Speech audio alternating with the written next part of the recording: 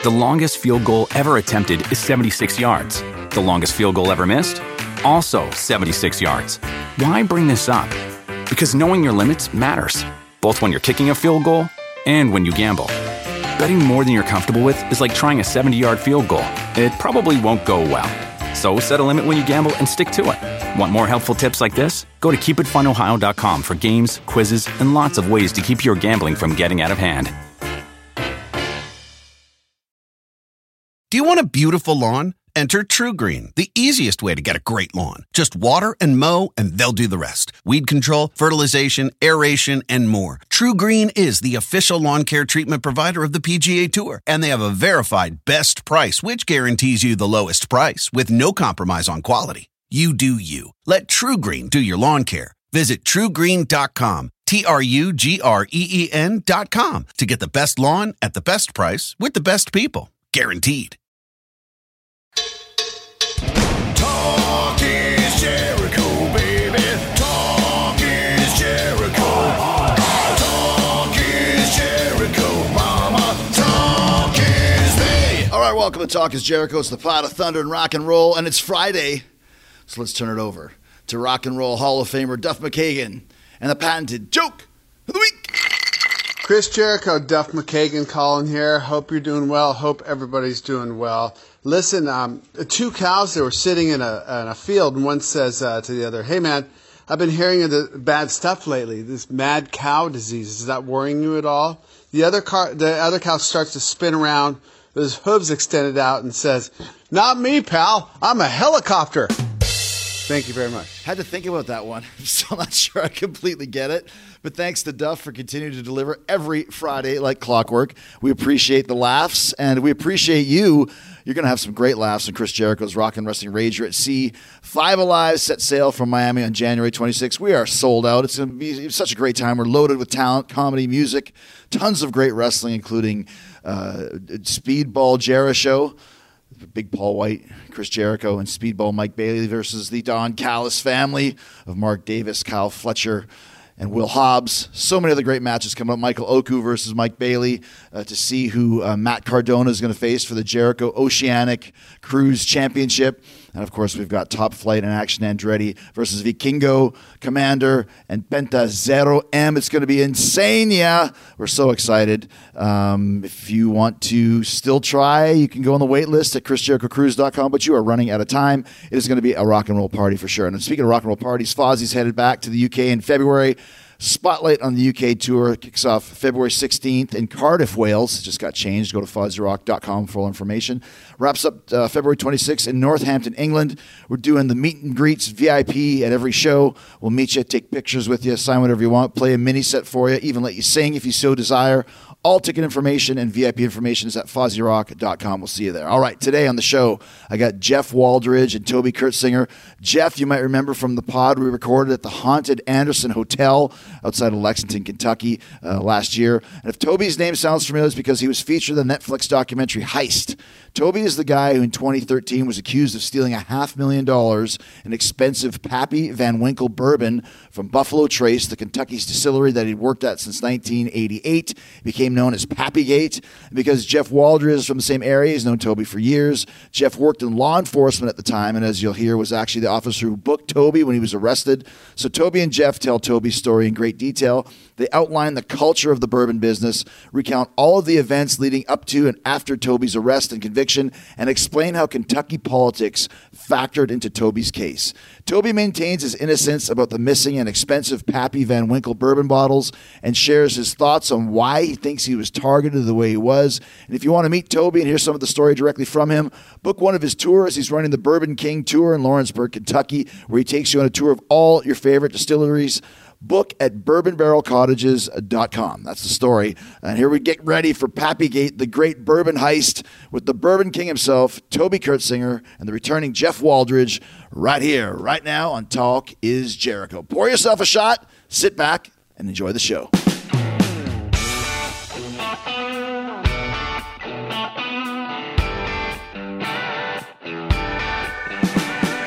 All right, so maybe a few months ago or 6 months ago or whatever it was, had a little excursion to the Anderson Hotel just outside of Lexington, Kentucky. John Waldridge kind of hooked that up. And we had such a good time, we decided, what can we do to meet up again? And you had the idea to talk about the Bourbon Heist, Pappygate, something that I knew nothing about until I started looking into it. Well, that's why I figured it'd be a great thing for you. So, I said Chris would probably enjoy it. So, well, absolutely, dude. And Toby Kurtzinger is with us here as well. And this kind of is all described and talked about on the Netflix show Heist. It's kind of just kicking things off. How did you think that the documentary went, Toby, with your story and then the whole tale of Pappygate? I think it went pretty good because it gave myself, my wife, and my mom and dad what you've seen, and one of my real good friends was the only one that would talk to the media, but it gave us kind of a little bit of our side because the whole time this was going on, the former sheriff and the Commonwealth attorney controlled the narrative of the story, so they kind of controlled whatever went in the media, which if you lived around here, you would have seen it. They basically crucified me for about 2 years, man. It was every day there was something on. It got to the point where there were so many things, which, you hear this fake news and, I tell a lot of people I wasn't an innocent person, but there was a lot of stuff that was stretched and a lot of stuff wasn't true. But the game I'm understanding is hammer the person into submission. And I understand things a lot clearly now. We had several hours on far as interviews and everything. I wish everything could have come out, but the actual documentary probably covers about 20% of the total. There's a lot more interesting stuff that we didn't get to get into. Well, that's why you're here today. I want to hear the whole story of Pappygate. And first of all, is this Lexington proper, or what part of the country was this in? Frankfort, the state capital. Gotcha, Frank. I've been there many times. Well, why don't we start from the start, Toby? Kind of tell me how you got involved in all this and for people that don't know what exactly Pappygate is and kind of the Bourbon Heist and all that sort of thing. Well, one of the things I tell a lot of people, which I work with a guy now, he's got some bourbon barrel cottages here in Lawrenceburg, and we do tours. And that's usually how I start out my tours. I kind of give some information about how bourbon came to be. But growing up around here, bourbon was everywhere. I had relatives, we had friends. There were so many distilleries and things. So bourbon, I think we kind of get numb to the actual seeing and hearing about bourbon, but it's really a blessing to our state and our country as far as finances. But, starting out, that wasn't my plan to work at a distillery. I actually went to a small college on a baseball scholarship. Kind of was a little homesick country boy and got to fill an application out. At the time was Age International and got employment. The personnel manager's wife was friends with my mom. So I started in December of '88, started out making $7.51 an hour, which was good money then. You sure? And it was real slow at the time. Bourbon wasn't real hot like it is now. I think there was like 40 employees at the distillery, and I was at the bottom of the pole, started out in the warehouse. I was in there for like 2 years. And Blanton's, which if you've ever heard of it, first single barrel, it started in '84, and things kind of picked up a little bit. But the company sold out to the Japanese. Japanese turned around and sold it to Sazerac, which is out of New Orleans, the Goldring family owns. And when they took over, they brought all of their products, which was included a lot of tequilas, vodkas, cordials, rums. I mean, they had everything. And when it came to Frankfort, it kind of created a lot of jobs. So things, picked up from there. I went from the warehouse, worked in Blanton's, the single barrel there for about a year on second shift, then went to the bottling house. Then back to when they where the Blanton single barrel is now for about 4 years. Then I went into shipping. So when I went into shipping, that's when the Sazerac took over. We started getting a lot of their stuff in and more employees.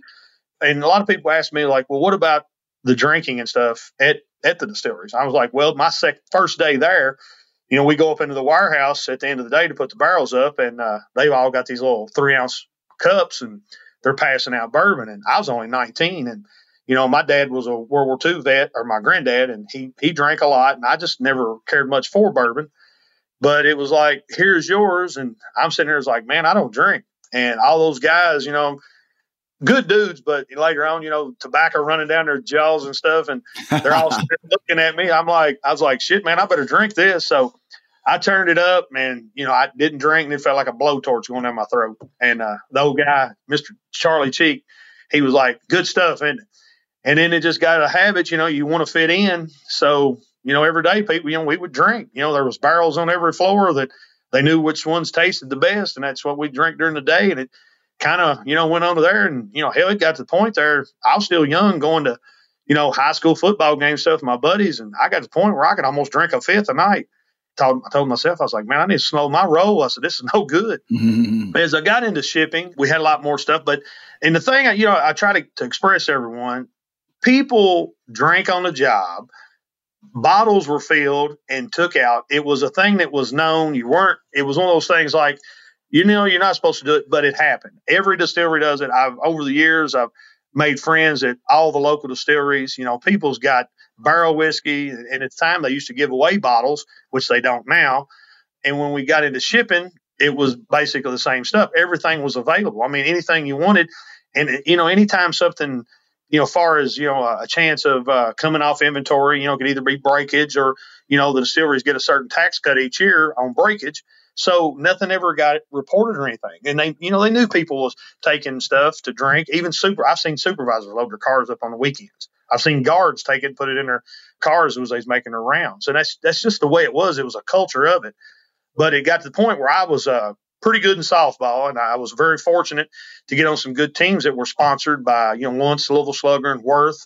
And, we had good sponsors that paid for our rooms, our travel, and all that.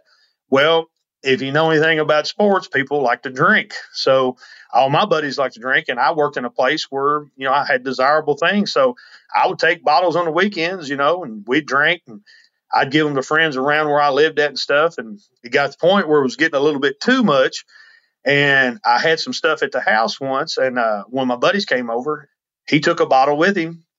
He come back and said, I got some guys that want to buy what you got. And I was like, man, I'm not getting into that. I said, I'll give you a couple bottles. Mm-hmm. So in the Netflix thing, if you see, he drops a big wad of cash. I mean, it was a lot.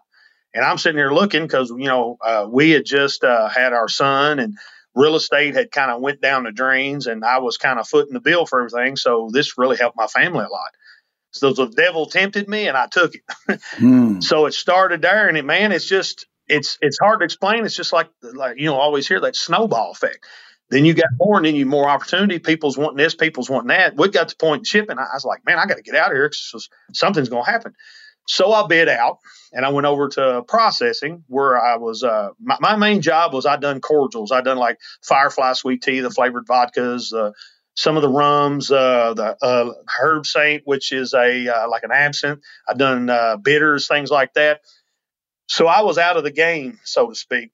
Then I had some friends that still worked in shipping.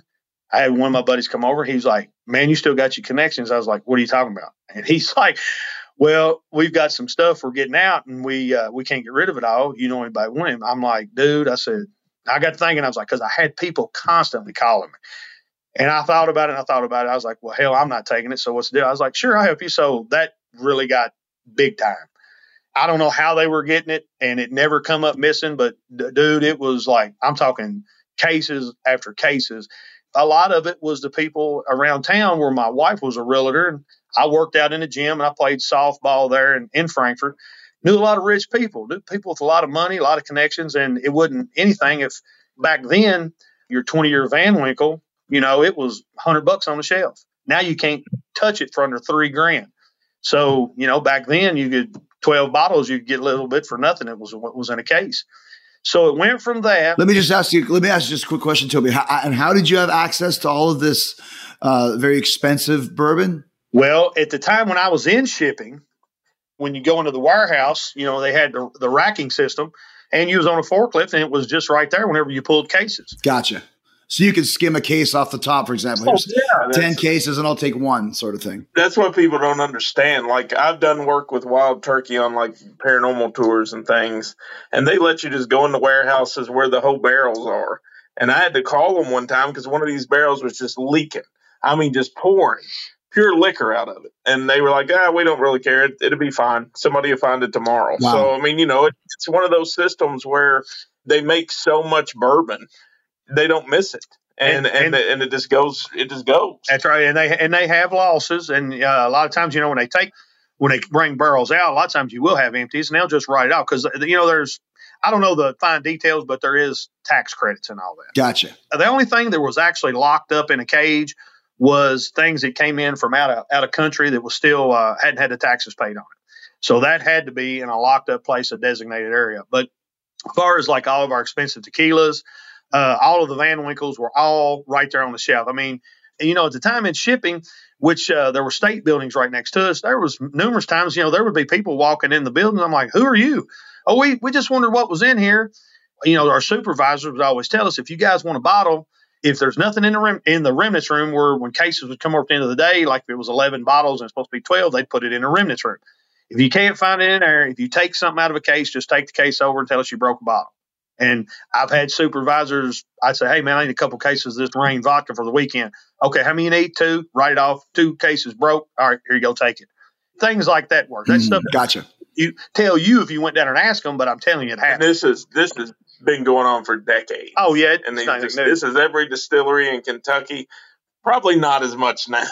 Yeah. So we kind of stopped a lot of that. But, it's been going on for – I remember being a child and knowing people that worked in distilleries, and they always had liquor. I mean, it's just the way that it was. They could always get it. Didn't really matter. It was just like it free flowed out of all the places. Yeah, it was there. And, in the shipping department then, and like I said, we had some pretty lenient supervisors. And like I said, everybody took their share.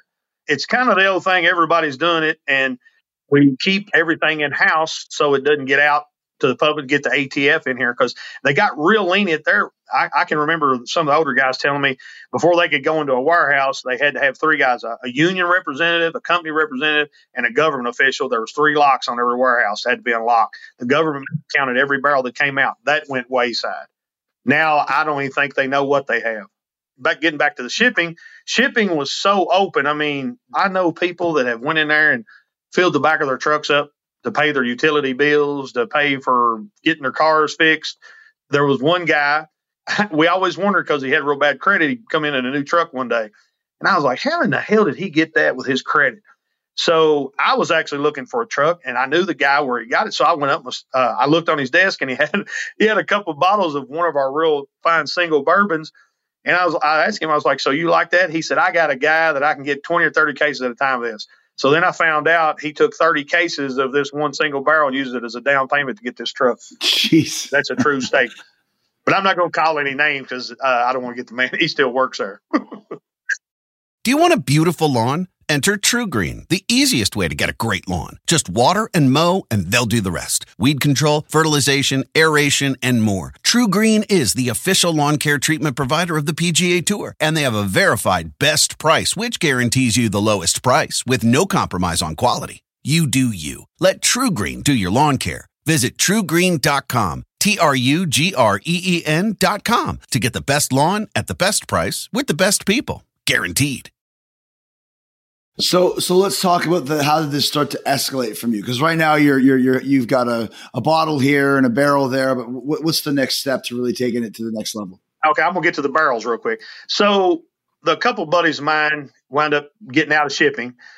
People were still hitting me up. So I had a friend that worked at Wild Turkey, and he always I had another guy that was from New Orleans that liked Wild Turkey, and I said, man, can I get some Wild Turkey? So he brought me a 5-gallon jug full of Wild Turkey barrel whiskey. So I'm like, damn. I said, man, he said, well, I'd get you a whole barrel if you want it. I'm like, a whole barrel? He's like, yeah. I was like, so that's how that started. It went from 1 to 2 to 3. Fast forward, I had 5 in behind my house, but they weren't on my property. So back then, if you was a bourbon lover and you knew me, you could have got you 45 gallons. And, everybody asked me, did it come from Wild Turkey? I don't know for a fact. I know the barrels, but Wild Turkey still to this day has no missing bourbon or no signs of any break-ins. That's one of the things with the case. But you could have got you a barrel of whiskey for about $1,000. Wow. And there's mini mason jars. Yes. Right. Across the South. And I know as far as Texas that I've known of. But I never took anything out of state. So somebody was buying barrels and they were bootlegging that liquor across state lines. It went from that to, actually, I went to work that day.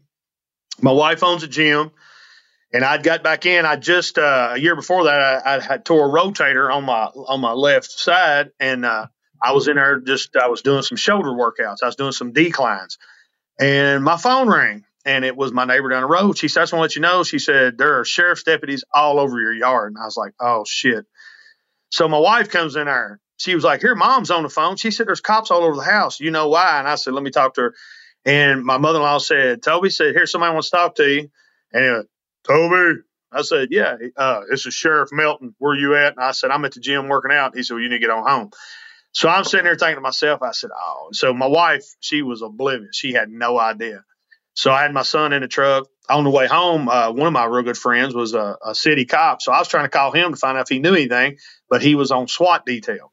Jeez. So I get home, and there they are. So they grab me, pull me aside. You know anything about these barrels and all this kind of stuff? And they're like, before you even say anything, they said, we know who gave them to you. We know where you got them. And I'm like, what? So I was sitting there talking.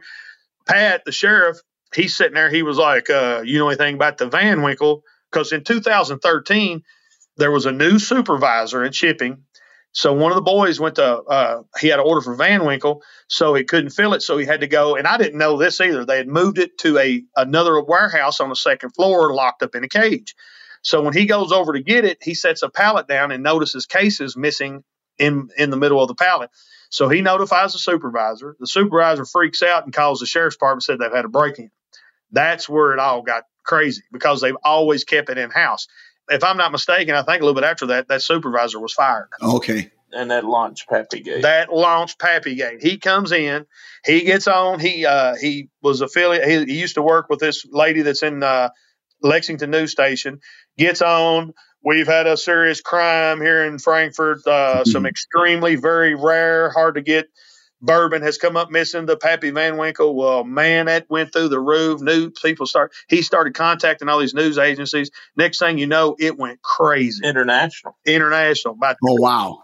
He was on there and they was offering $10,000 interviewing all these people. And we were talking about it over. I was like, whoever they find out done that, they're going to friggin' screw on that deal. So the whole time we're sitting here and just kind of fast forward there a little bit. But that's what he asked me. He was like, you know anything about this Van Winkle? And I said, no. I said, dude, I don't know anything about that. And he was like, well, if you can tell me anything, he said, I'll make all this disappear. And I looked at him. I said, he said, I can make it disappear just like that. And I said, well, I don't know, man. I said, I don't know anything for sure. So, they had a search warrant for my house. They opened my safe up. I had like $3,700. I had 6 bottles of steroids. So they got me they charged me with everything they could. And not only that, which they didn't that night. So I got arrested that night. So I got out the next day and dude, I'm telling you, I went in, they had me chained up to 3 other guys. And I'm like, what in the hell is going on?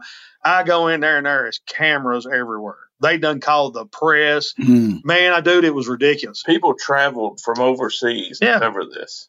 Kind of like you come out on the Monday Night Nitro and they got all the cameras on you. But there was literally reporters that traveled from overseas. They couldn't even speak English. They couldn't speak English. So that initiated all of it, man. And my mother-in-law lives right below us. So she was telling us, she said, well, she said, I seen them at your house all day. So that was another little thing. So they never formally charged me with it, but they misled the public thinking I was the one that took the 2013, and a local reporter at the time he dubbed it Pappygate after the Deflate Gate from Tom Brady. Sure, of course. And it caught fire, dude. And I'm telling you, I tell a lot of people, I'm like, I'm from, me and Jeff's from the same town, Lawrenceburg here. Went to a small school, graduated 26 people. Yeah, I played a lot of ball in a lot of states, around, been a lot of places. But if you knew me, I'm like one of your childhood friends. I'm as down home. I treat everybody the same, and I never was on social media. But I said, this stuff is on the internet to the end of time. It wasn't just here in our state. It wasn't just here I said, this stuff was all the way around the world on TV. I had people in the military saying, dude, we seen this over in Afghanistan. I'm like, are you serious? It was crazy. We've heard he's very popular in India. Yeah. So. When the documentary came out, that's what our producer said. He said, if you guys went over and got off a plane in India, I said, you'd be like a rock star. And I'm like, what? I said, it was #1 show over in India for months. Let's go to Bollywood. Yeah, that's crazy. Do you want a beautiful lawn? Enter TruGreen, the easiest way to get a great lawn. Just water and mow, and they'll do the rest. Weed control, fertilization, aeration, and more. TruGreen is the official lawn care treatment provider of the PGA Tour, and they have a verified best price, which guarantees you the lowest price with no compromise on quality. You do you. Let TruGreen do your lawn care. Visit TruGreen.com, TruGreen.com, to get the best lawn at the best price with the best people. Guaranteed. So with all these, the media, it's Sheriff Melton was the guy, and it seems like he wanted to kind of make you a little bit of a scapegoat in this. Would you feel that's kind of the case? It was election year. Jeff's got. So see, I've got both sides. I just retired from county law enforcement in Frankfort, so I've seen both sides of things, and that's kind of what brings me into the story. When Toby came into the jail, I was the first person to pat him down. And I told him that when we first got together. I said, Toby, you probably don't remember it, but I said, when you got locked up, I said, I remember you coming in. And I said, what they got you for? Because I'd known Toby around town. And he said, well, they're trying to pin that Pappy on me. And I was like, what? Because, I mean, the way they had made it out to be was like it was a big, Al Capone operation. It was crazy, man. I mean, they literally tried to charge him with organized crime and all this other stuff. That's what they initially did. But the other side of the fence, it was an election year. So, I mean, the sheriff had guaranteed that they would find somebody. They would solve this case, is what they said. This went on for, 3 years. Yeah, 3 years before they ever even got anything. Yeah. And then they got a tip that led them to Toby, and then that was 2 years. It's 2. Yeah, and they said it was an anonymous tip, but kind of jumping around a little bit. During this whole time, I was called over to the Lexington office. I was talking to the FBI the whole time, and I'm gonna say, if I can say this correctly, from my understanding, talking to the feds, there was a criminal corruption investigation against the former sheriff, and deputies in the Franklin County Sheriff's Department. Some of the sitting judges downtown and the Commonwealth Attorney's Office, actually Zach Becker, from my understanding. And the meetings that I had, which we talked about a lot of stuff, I can get the former FBI agent, which I kind of know pretty good now, and he said he'd go on record and could say certain things, but everything I told him came out true. They were on them so bad, but the thing about the former sheriff, a lot of people don't understand. He had his hands in everybody's pocket, and he had dirt on so many people, they never could turn anyone, because if one person turned, he was going to burn them all. But what he didn't count on is when all this came out, if you watch the documentary, and I played it, he is a media whore. He loved the camera. And that hung him because he went out. And what happened? The distilleries tightened up, and which Frankfort's a small town, but it's political. So that there went everybody's liquor. It all dried up. All the distilleries started watching, and it pissed a lot of people off. So when he ran for that third term, he didn't even win a precinct. He got crushed. And I'll tell you something that's weird about it. Toby probably made a wise choice. Toby had a very high list of clients. So it was not just low folks. It was, Gotcha. It was very, very, very influential individuals that he was, that were his client list. So people were very nervous when all that went down. And you had a lot of situations where they had to give immunity to people if they turned in some of this liquor, because they were people that were not wanting to face time or not wanting their names in the media, judges and things like that. Some of them were signing the checks for the sheriff. Yeah. And the Commonwealth attorney. Rumor has, I got to say this, right? Rumor has, when former Governor Steve Beshear got moved out of the governor's mansion, the state police took a barrel out of his basement. But also in the documentary, it describes that for you, it wasn't just the bourbon that you were moving. It kind of expanded to other things. Yeah, man, listen, I'm not putting you on this spot. Here's the thing. They take the steroids on there just to help. They said, we'll knock this down if you plead to this. And I fought it for a long time until I ran out of money. It's like this right here. I got a friend of mine that I thought was my friend, got me into lifting. And because I played basketball and baseball, never did lift. He got me into lifting. Well, next thing you know, we were going down to Padre Island on spring break. Well, then we go over, which he'd been before. And then he got me to dabbling in steroids. And, it was always a little thing with us. Everybody's like, but, it's one of them things that, whatever. Because, at work, you got a certain drug test you take. It doesn't show steroids. It just shows barbiturates and stuff like that. So I wasn't worried about that. But yeah, over the years, I tell it, I always wouldn't say it to my mom and dad, but when all that came out, what could I say? So I was like, yeah, I said, I dabbled in them. But the thing, they try to put that trafficking junk on me. But here was the thing. If me and Jeff worked out in the gym together and Jeff comes up and says, look, man, just between us, I need a little something to help me out. Is there anything that, and I'd maybe play around a little bit, and then I'd say, hey, look, come on. I think this is what you need. If this is what I said, I could probably help you out. I said, I'll see what I can do for you. That's the way that it wasn't me going out here, hey, I got this, you need to buy this. The key on this that really got my wife, they charged my wife with shit that just because she was married to me, put pressure on me. I didn't order anything. A state trooper and a city cop were the ones that ordered everything. They sent it to my house. All that shit was on my records on the phone. I got charged with trafficking steroids. Guess what they got? What's that? Not a damn thing. My friend at work, they got new jobs. Yeah, my buddy. Yeah, they got new jobs. My buddy that worked at the city police, he's now chief of police, making more money than ever. Which dude, nobody wanted to be in this spot, and I understand. And after everything started settling down and we done our plea, then I get to hearing stuff like I ratted on them, and that's one thing I want to make clear. I'm not a rat. I didn't rat on anybody. I took it in the chin. The only thing I really, really bothers me is what it done to my kids. My kids were in therapy for 5 years. It really stressed my marriage out. I'm so fortunate my wife stuck with me. We're still married. Yeah, times aren't great, but we're back on the rebound, and we've had a lot of support.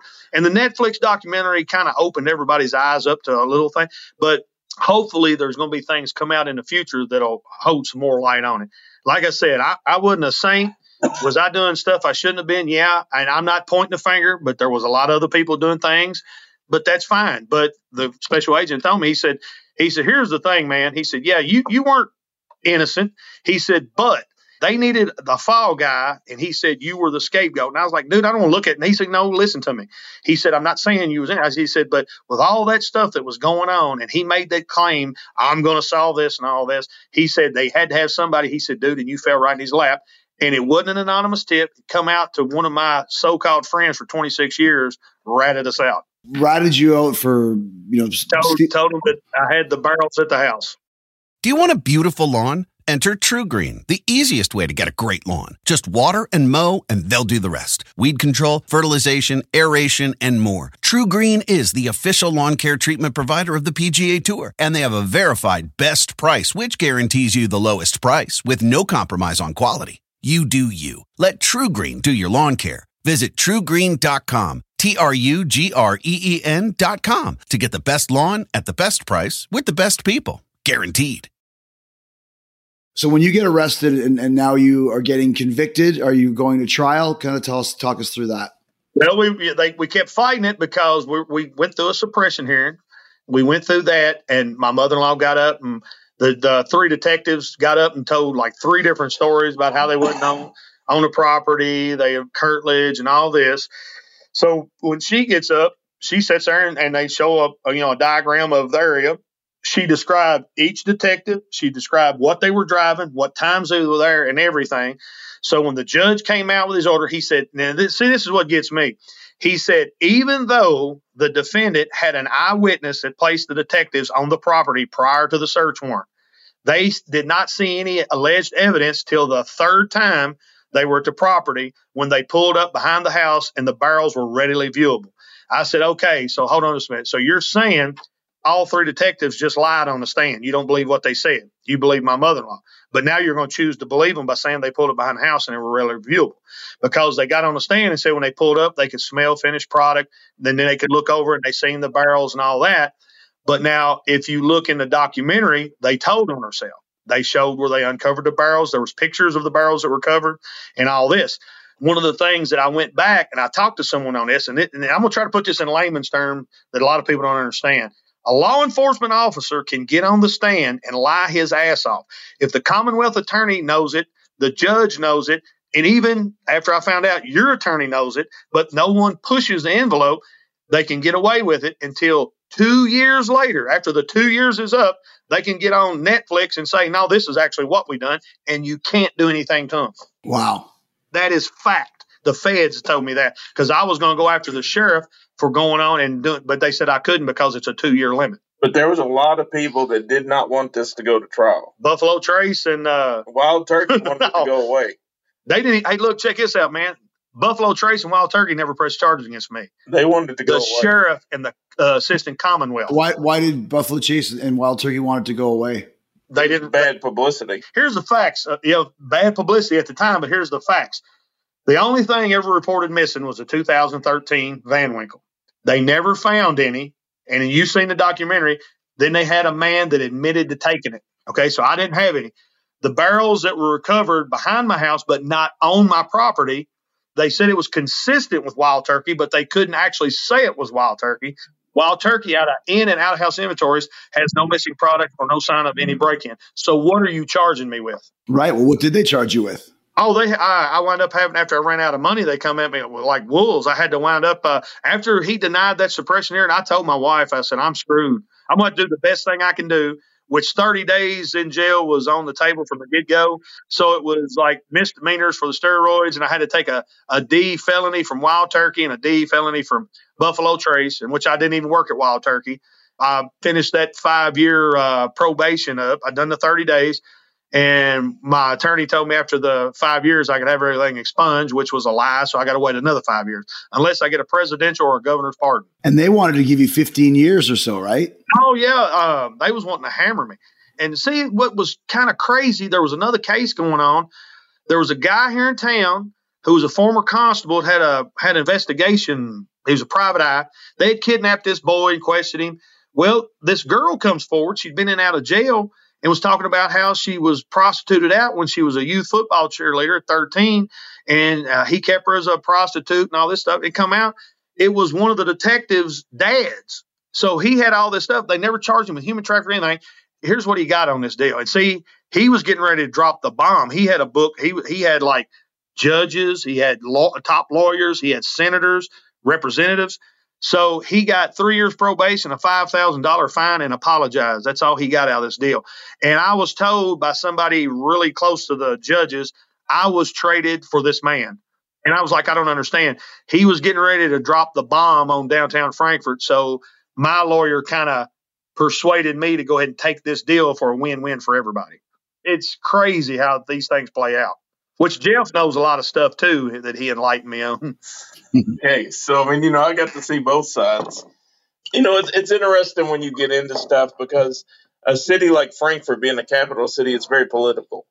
You're going to have people that want to make sure that they're taken care of, or that it's always, take care of this person, they'll take care of you type situation.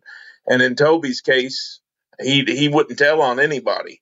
But I do, for a fact, there were police officers and everything else that had to retire because they were involved. They were sweating hard. Yeah, they were sweating. Nobody wanted this to go to trial because if it went to trial, then everybody's going to be exposed for everything. They had all the records, all the phone numbers, and there was a lot of nervous people that turned in a lot of liquor in Franklin County.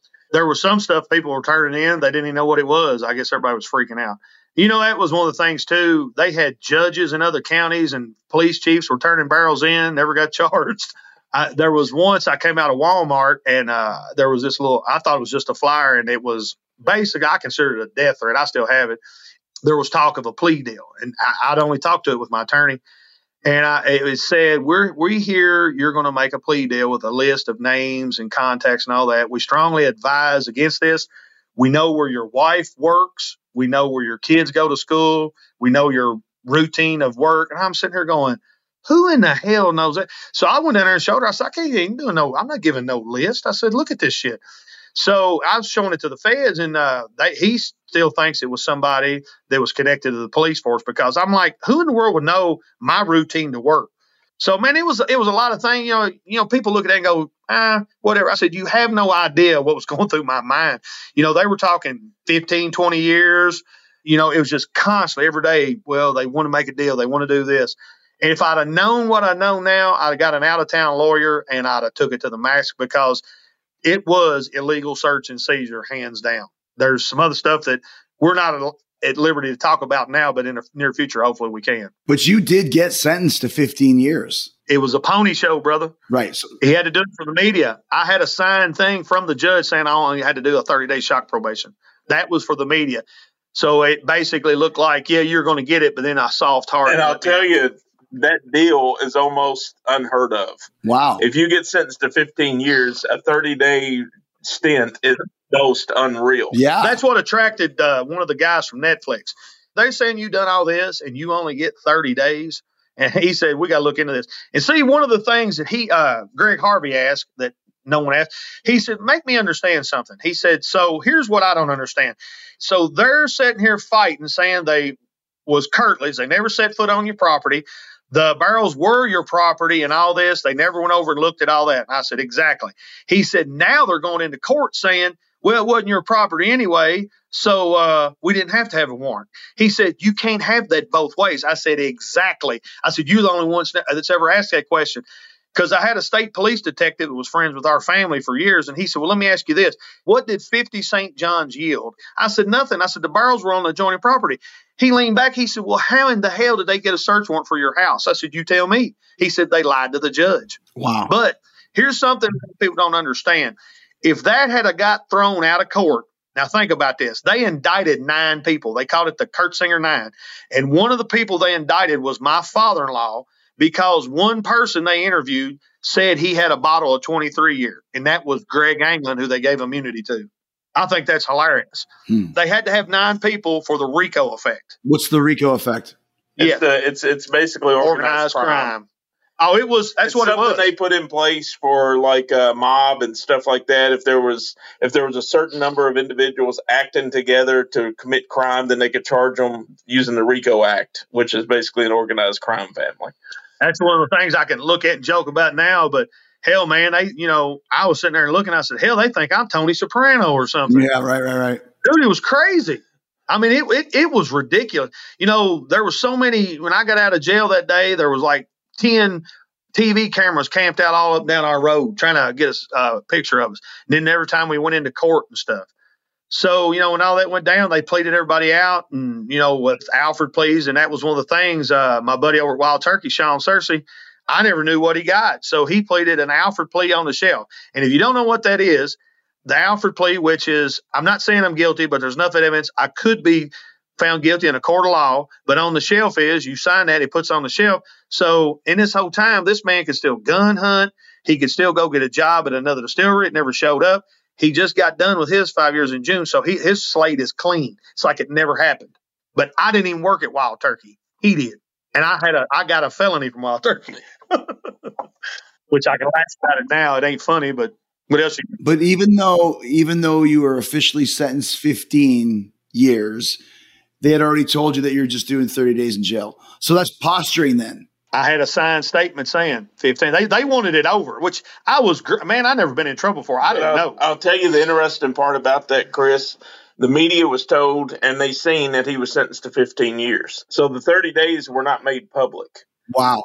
That was kind of something that was, done, but the media was told he was sentenced to 15 years. They seen he was sentenced to 15 years, and then the shock probation deal was done, off the record. Was that because they just wanted a conviction for this Pappygate? And that's conviction. They wanted it over. They wanted the investigation because it was starting to turn up. They were afraid something was going to come out. They didn't want to come out. Because, dude, you think about it.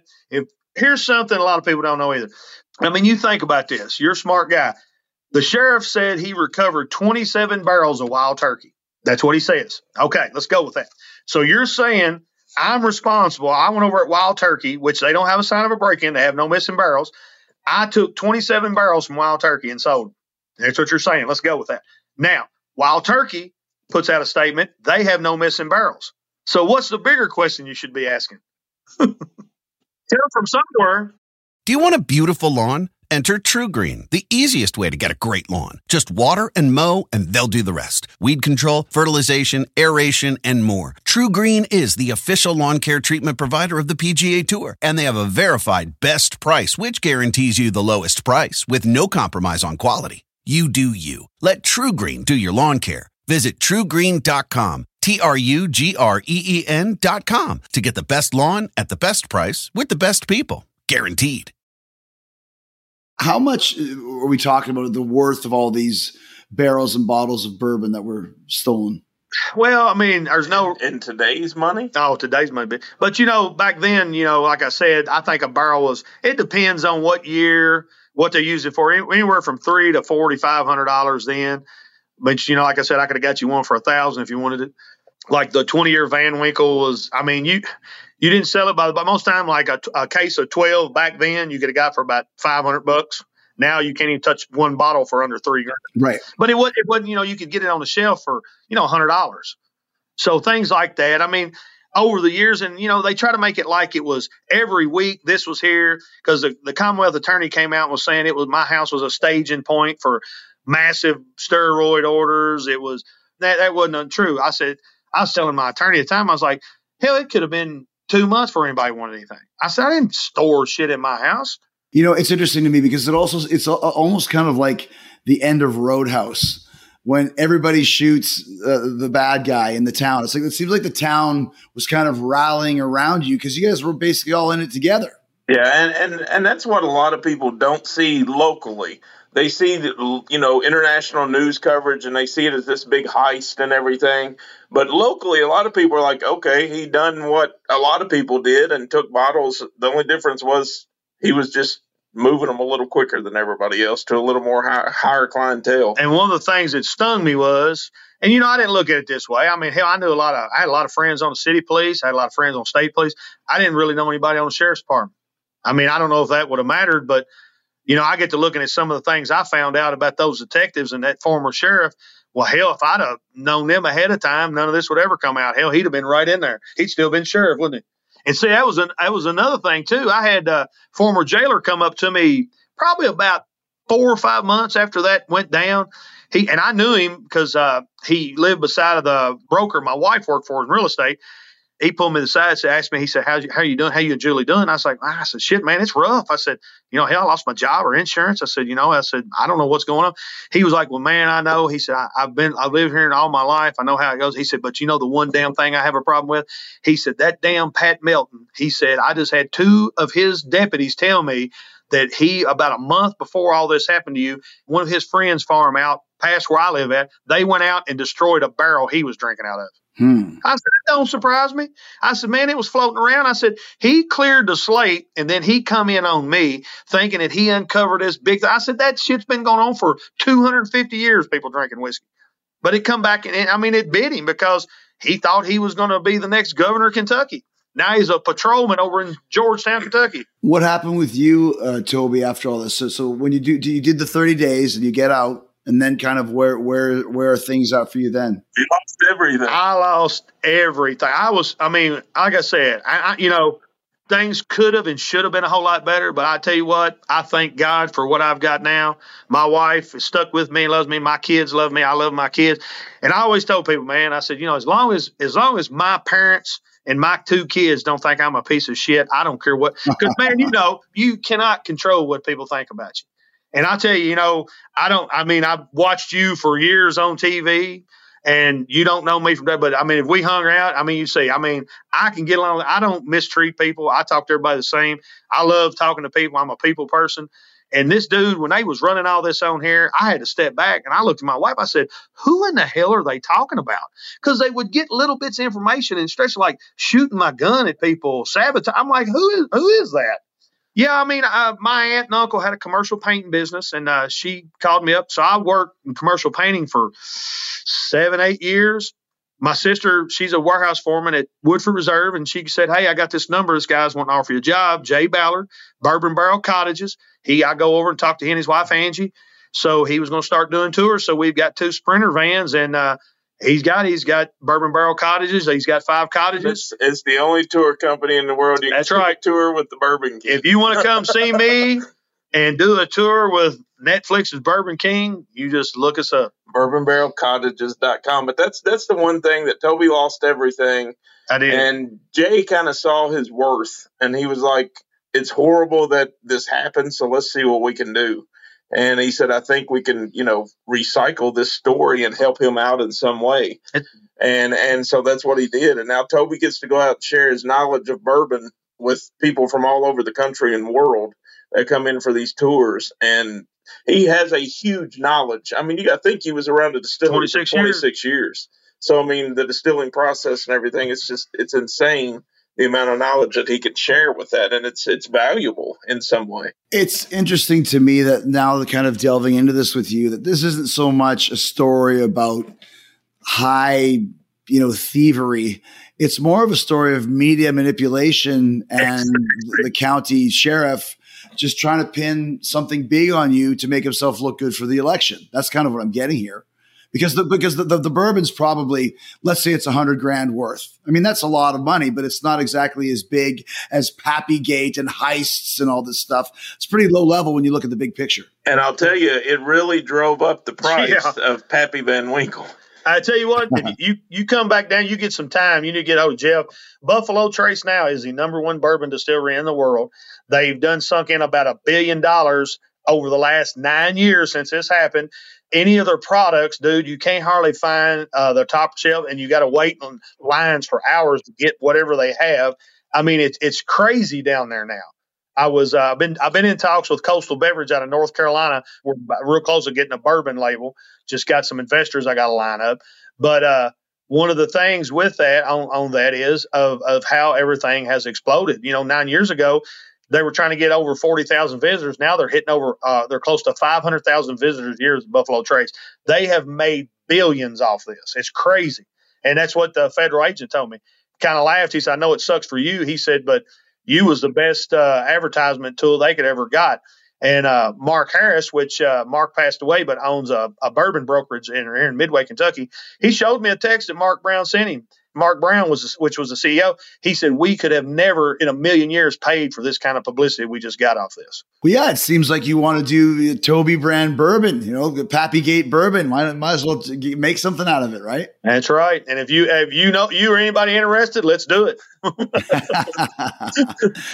Overall, something like this does change your life, like you said. I mean, especially like you mentioned, where there's a whole documentary where I think you can admit you did some wrong things, but also were really kind of pumped up and thrown under this media bus. How does it feel to you now, all these years later, of having gone through all this? Well, man, I said, we go down to Buffalo Trace. I let people out. It's like I never worked there. Then I see a lot of my friends that still work there come up and talk to me in the van and stuff. Time is a true factor in making things easier. I always heard that. Like I said, it's going on 9 years. It is a little easier. But, the biggest thing I see, Chris, is what it done to my kids. My son's a senior in Western Kentucky University. He's majoring in biology, wants to be in the medical field. My daughter's majoring in criminal psychology. But mentally, how it really changed them. A lot of people say, man, you 30 days. And I said, yeah. I said, I understand what you're saying. I said, but my punishment, I'm all about family. I love my kids with every ounce of my body. And, I get up every morning and when I sit there and I think about them all the time, but I think about what they went through.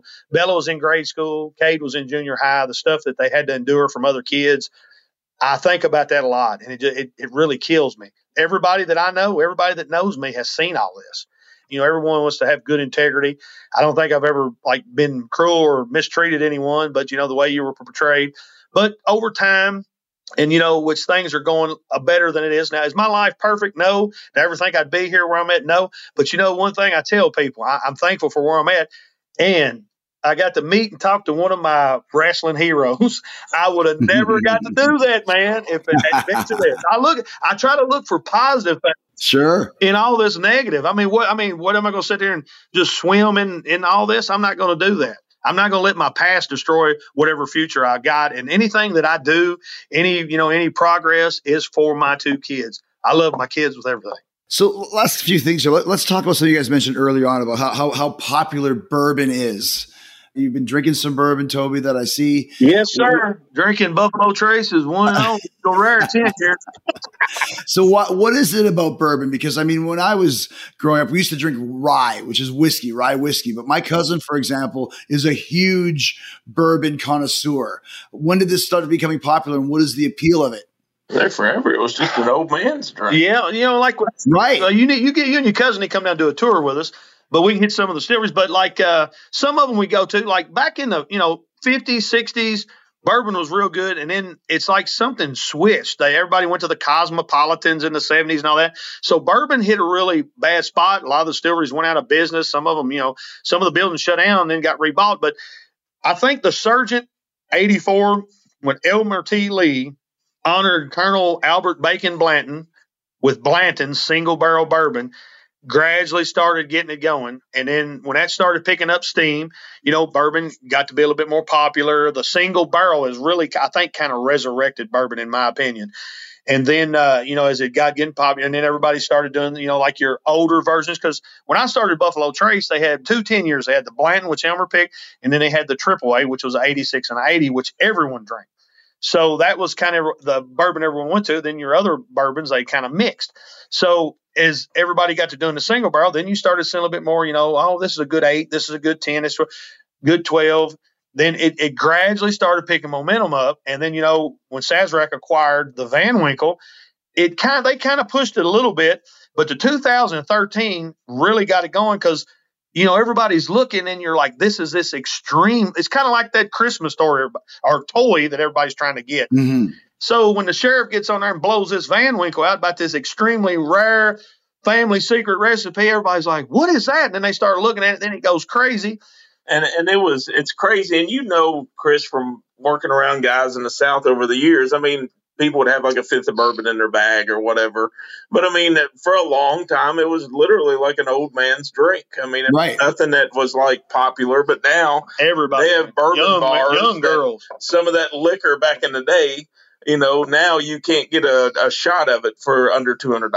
There's a place in Louisville called Watch Hill Proper that we go to.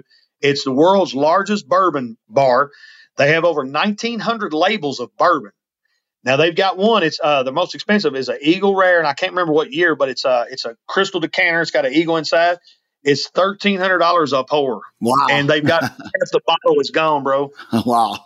I don't know if you've got the money and you want to spend it. I guess it is, but I mean, I like a good anywhere from 8 to 12 year. I like a single barrel, but I don't like mixing mine. I like mine neat, and I like it at Casper. I like high proof bourbon. And you're not supposed to put ice in it. And you don't put any cola in it or anything like that. It's just pure bourbon, right? But now, see, one of the things going on now, they've got these like marble stones they'll put in the freezer. It'll get it cold, but it won't water it down. Some people I don't like water. I like mine because I was broke in drinking it out of the barrel. It's a hot warehouse. Yeah, in a hot warehouse. So that's a little bit different. I mean, and I tell people like when I'm on my tours, they'll ask, what's your favorite bourbon? Or what is the best bourbon? And I'm like, look, I'm going to explain something to you. I'll tell you what I like, but I really want to put forth everyone go and taste bourbons because my palate, it won't be like yours. Right. We might have been similar things, but it's all different because I'm not a big rye drinker. Some people are. Yeah, well, rye was a big Canadian thing, Crown Royal rye. We used to go nuts on that, but had to get off it for a while. So, but guys, it's been great talking to you and hearing your experiences about all this and actually delving into what Pappygate really is. So I'm glad that you're feeling much better, Toby, and you're in a good place and enjoying that bourbon still. Thank you, Chris. And you need to come see us, man. Come by, we'll let you sample some of the rare stuff. Yeah. All right, man. We'll keep in touch. I'll hit you up for next week. All right. Good luck tonight. Thank you, guys. Good talking to you. You too.